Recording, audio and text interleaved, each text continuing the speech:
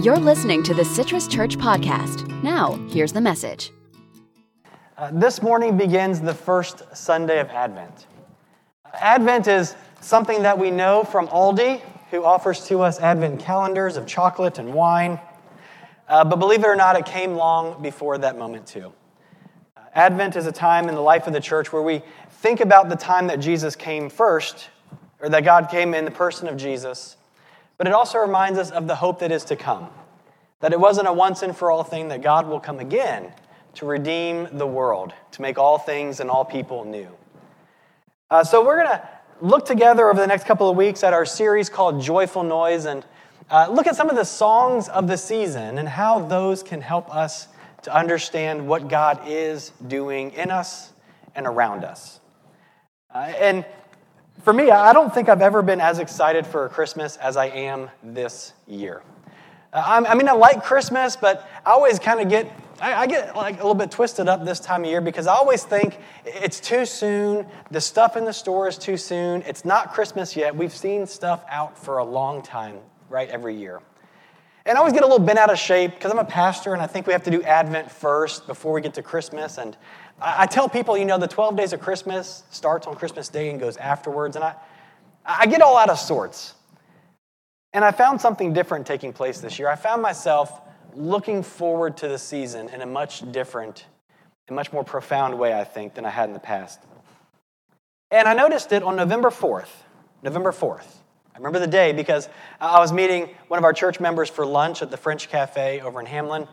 And as we walked in, again, on November 4th, right, and keep that date in mind, as I walked in, I began to hear Christmas music playing on kind of their loudspeaker system. And it just caught my attention because I wasn't even in the mood for it yet, but I liked it. And so I ordered my food, and the other person ordered their food, and we sat down at a table, and I was like, did you hear the music? And he's like, yeah. I was like, I don't know what it is about this year, but I'm excited to hear Christmas music this early. Like, I know this is way too soon, but I'm excited to hear this. And he said, I feel the same way too. And we got to talking a little bit about why that might be the case, why that might change this Scrooge heart of mine that gets all excited or all out of sorts.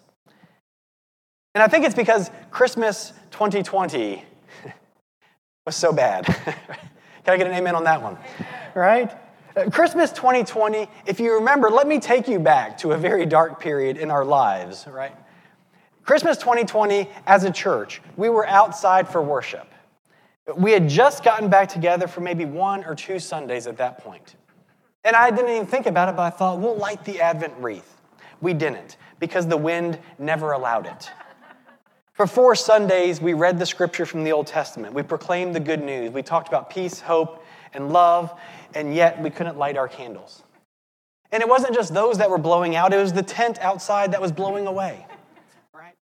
It was a rough time for that, but it was also a time where we had just come out of a very tumultuous election cycle. Right? Y'all remember this? We were divided against each other, against household, against neighbor, and that was the lead up to Christmas. Right. We at least last year got to celebrate Christmas Eve. But we couldn't even do Christmas Eve like we wanted. As a church, Christmas Eve is usually a time where we find every seat, every pew, every spot for everyone who will come. And we had to limit it to 50 people, which when you've got families bringing children, makes for a very small Christmas. And so Christmas Eve last year, we had to cut it off when registrations reached 50. We had to try and live stream it, which we weren't doing very well back then. And I think the truth is that emotionally, all of us were facing challenges. Many of you were probably still furloughed or had lost your jobs. We were facing adversity in our families. We were struggling with our own mental health.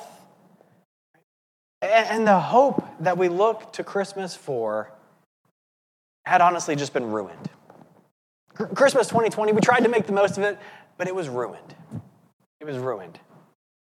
And I think that's why I found myself this year singing, "We Need a Little Christmas," right this very, I kept feeling, I'm not a singer, I'm sorry. But I found myself singing these tunes more this year because I think my hope is different this year. I'm hoping for something different. I mean, we're still wearing masks together as a congregation. If you saw our email, this is the first week where we've even changed for those who are up on the stage that we would take them off if we wished. And so a lot of things are still the same. But I think we're hoping and we're excited because there's something about Christmas that offers us the enchantment, the magic, as we would call it, the whimsicalness. And I believe what we're sensing is not just the excitement of Christmas. I think God is using that excitement as a way to remind us again of the excitement and the hope that we look forward to when we look around and all is not as it should be. And God reminds us to place our hope in Jesus Christ. I think everything that I'm feeling is a reminder to me to put my hope once again in Jesus Christ as the author of salvation, the healer of the world, the redeemer of all that's broken. And if ever there was a more disappointing Christmas than 2020, I think it was the Christmas when Jesus was announced to be born. That very first Christmas that, of course, they didn't yet call Christmas, because in our scripture story that we're going to look at for today, it comes from Matthew chapter 1, and it's Joseph's story. I want to invite you to hear and think what he might be feeling in this moment. So if we'll take us to our scripture, we'll be looking this morning at Matthew chapter 1, beginning in verse 18. And it says, "This is how the birth of Christ took place. When Mary, his mother, was engaged to Joseph before they were married, she became pregnant by the Holy Spirit. Joseph, her husband, was a righteous man. Because he didn't want to humiliate her, he decided to call off their engagement quietly. As he was thinking about this, an angel from the Lord appeared to him in a dream and said, 'Joseph, son of David, don't be afraid to take Mary as your wife, because the child she carries was conceived by the Holy Spirit. She will give birth to a son, and you will call him Jesus, because he will save his people from their sins.' Now all of this took place so that what the Lord had spoken through the prophet would be fulfilled. 'Look, a virgin will become pregnant and give birth to a son, and they will call him Emmanuel.'" Emmanuel means God with us. When Joseph woke up, he did just as an angel from the Lord commanded and took Mary as his wife, but he didn't have any sexual relations with her until she gave birth to a son. Joseph called him Jesus. And so we hear this story so much. I want to invite us this morning to hear this story with fresh ears. I want to invite us back into the scandal of this story, into the disappointment of this news for Joseph, so that we might also see the hope that Joseph experiences as a hope that we can carry for ourselves this year. It begins with verse 18, and it says, "This is how the birth of Jesus Christ took place," which we know from manger scenes and from all the nice, cute, fun, warm, whimsical things of Christmas. But the birth of Jesus Christ took place in an unplanned, unhoped for, unimagined for way. None of this is what Joseph imagined or thought might happen. You see, at this point, Joseph's plan was engagement, marriage, children, normal life, family lineage. He wasn't trying to make a name for himself. He wasn't trying to make waves. He was trying to do his everyday thing. Provide for his family, start a new life together, and put all the pieces together, A, B, C, D, E, F, G, in the way that society had told him was right to put things together. And so the news that his wife is pregnant before they were married, and obviously not with his help, I can't imagine what that must have begun to have caused within Joseph. The whole spectrum of emotions, from anger to frustration to disappointment to hurt. And he's feeling all of this and not understanding it. And so he decides to just go ahead and call off the engagement. Out of respect to Mary, he wants to keep things quiet. He doesn't want to make a big thing for himself, for her, for anybody. It's admirable, but in those days and in that town and in that population size, it was admirable, but it wouldn't have worked out that way. Mary would have been the scandal of the town. Joseph would have been the one who was with her, and this would have followed them. That would have been their lineage. And so we began the morning this morning singing, "It was the most wonderful time of the year." And it's always amazing to me how we go from where Christmas started with Joseph in this place to calling it the most wonderful time of the year. I mean, Joseph would not have sung that song, right? That would have been the furthest song from his lips. I mean, at this point right here, Joseph is in the dark.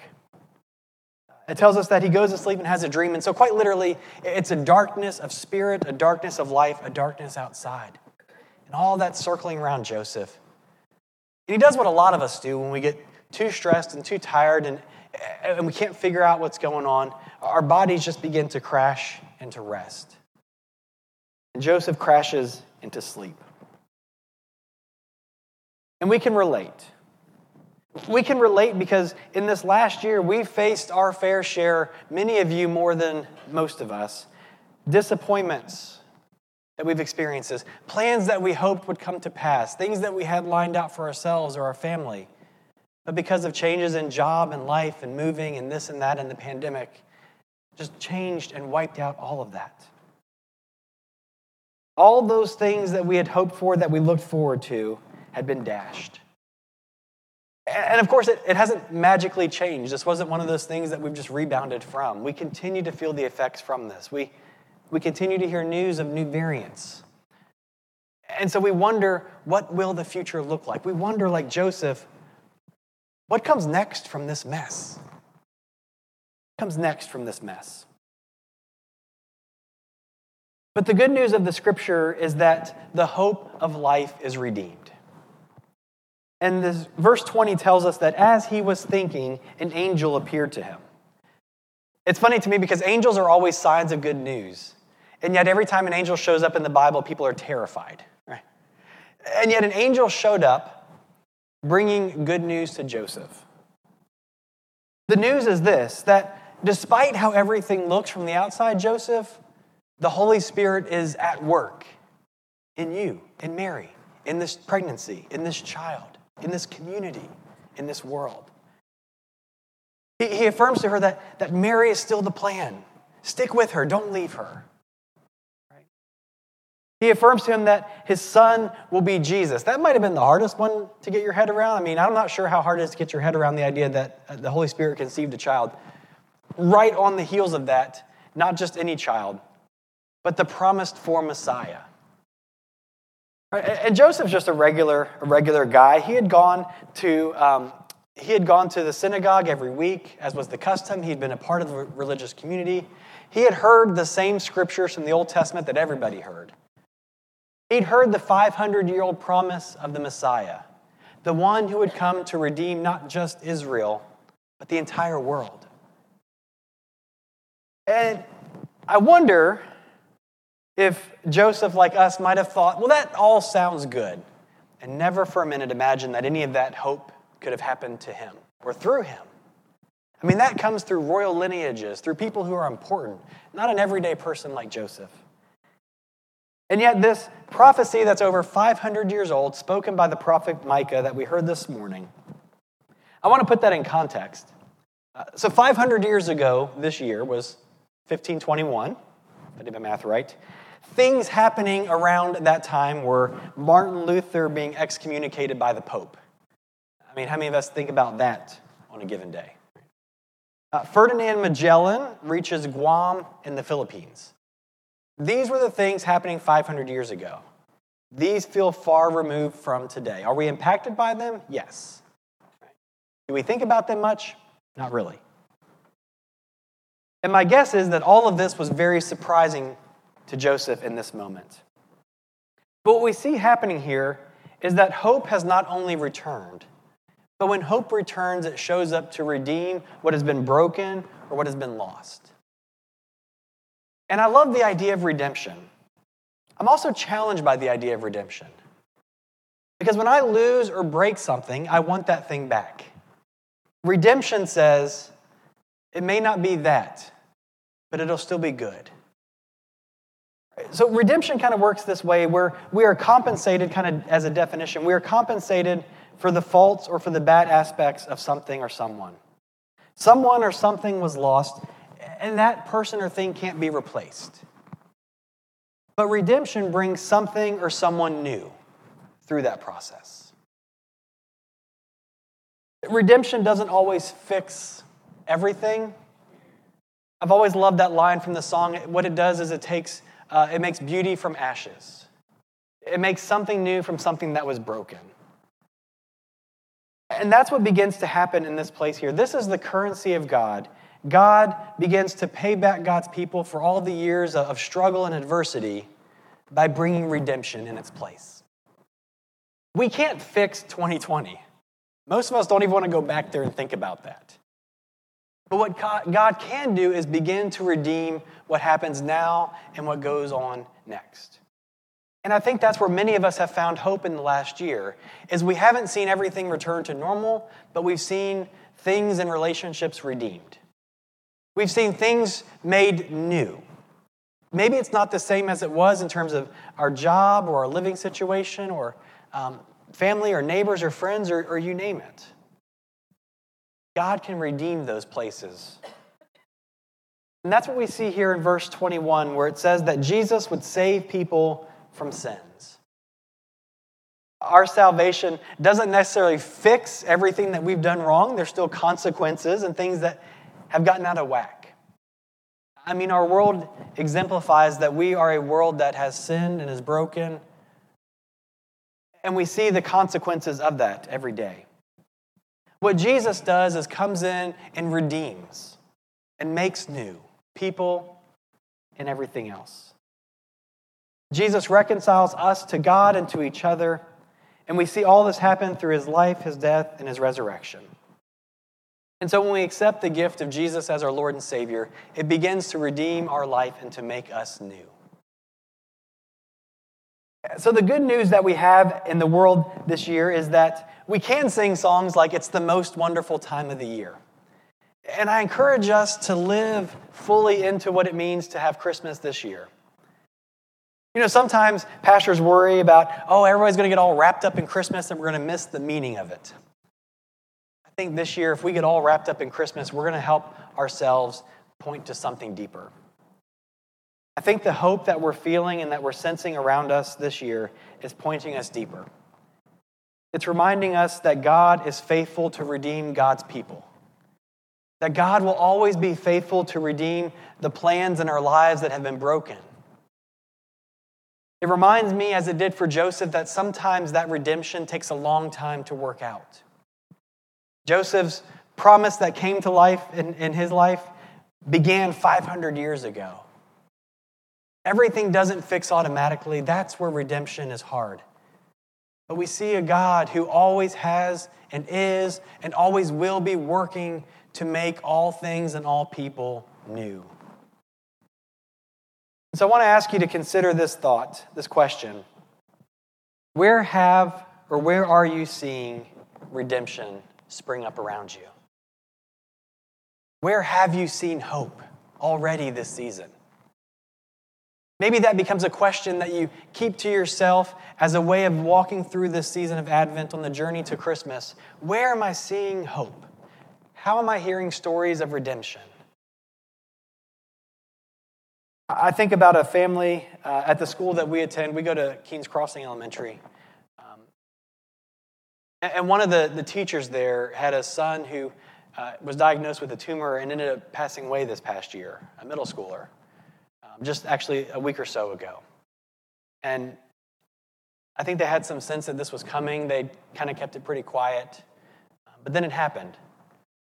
And one of the uncles of the family went ahead and just set up kind of a GoFundMe and said, I think the family's going to need some help in this time financially to kind of make all the arrangements come to pass. And so they set the GoFundMe for $10,000, right? Obviously, this becomes a time where all that they had hoped for is just shattered. Unimaginably. Can't fix that. We checked it one day in. Just by the time I saw the post and clicked on the GoFundMe, they had thought maybe $10,000. It was already up to $30,000. And the family, just within a couple of days, said, we're going to close this because that's really more than we even need. And so I'm asking us to pay attention to stories of redemption, of stories where everything isn't perfect and glossy and shiny and pretty, but where people come together and help each other in times of need. Where a community says, you have taught and raised our children, and we're going to be here for you. And I think if we can keep our eyes on those moments of redemption and hope, where things are still bleak and that family's journey is not over and it's still got a long way to go, but you see the goodness of people, let all those things point us back to God. That's the way God works. Through people giving of their resources to a family in need, of providing meals to others. That's where hope shows up. Sometimes it's hard to see, but those are the places where we find it. And so I love that song that we sang this morning, but I don't want us to kind of do the Andy Williams, that's who sang it, kind of glossing over and pretending like everything's perfect. I want us to look for redemption this year. That's where we're going to find hope.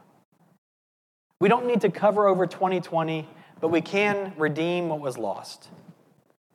And so I want to remind us that as we embrace this season, it is okay to not be okay at Christmas. Because that's exactly the story of Christmas. Joseph had some really good news, and he probably still wasn't okay for a good bit after that good news. In the journey of redemption, it is both joyful and challenging. And I want to affirm that this morning. And so I want to offer us, just in closing here, a couple of ways that we can find hope for Christmas. And I think we can find it in Joseph's practices. The first one here is sometimes we just need to rest. Joseph's spiritual practice when he got this news was to go to sleep. God met Joseph through an angel in a dream. Sleep is so counterintuitive because it means I'm not doing anything to fix the problem. Sleep is an affirmation that I can't do this, I need help. And so when Joseph goes to sleep, it's almost a way of saying, God, I need you to do something. And that's when the angel shows up. That's when he hears what's coming next. The affirmations that this is the Messiah, that he should stay with Mary. And essentially the angel says, don't be afraid. So if the first practice is taking time to rest, taking a step back, allowing ourselves that space. The second one, what we see in Joseph, is an invitation, don't be afraid. That's like saying you should pray for patience. Like I never tell anyone to pray for patience because it goes bad every time. Right? Saying to someone, don't be afraid, is not very helpful, but it's what we need to hear. And we need to say to ourselves, don't be afraid of what we see around us and in our world, because we have hope. We are not a people without hope. I also want to encourage you this Advent season to embrace the unknown. A lot of questions were still in Joseph's mind, I'm sure, before, during, and after this experience. And yet God was powerfully at work in that. We might say that was one of the most powerful examples of God at work, and most of that situation was unknown to Joseph, to Mary, to those who were around. It is in the unknown, in the places of uncertainty, that we can find God working out redemption. And then lastly, I just want to encourage you to draw near to other people. Joseph needed Mary as much as Mary needed Joseph, as much as they needed their community. Christmas is a time when, because it's a celebratory, but it also has tough times. If you've lost someone, Christmas can be a very difficult season. It's a reminder to us that we thrive in community, and we heal in community, and we are redeemed in community. And so find the people who you can bring around you, who support you, who encourage you, who will tell you, don't be afraid, who will encourage you to rest and to embrace the unknown. We find redemption when we face adversity, when we face it. When our hopes have been dashed, we can find the hope of Jesus in its place. And all of this can give us strength in a difficult season, and it can invite us to celebrate. And so I invite us to make the most, to dig into this season and all it has to offer, and let it point us towards hope. Be on the lookout for stories of redemption. Share those. Tell others. Tell your children. Tell your friends. And that becomes an opportunity for us to share the good news. Thanks for listening. Make sure to visit our website, citruschurch.org. If you found refreshments in this message, share it with a friend. And hey, God loves you.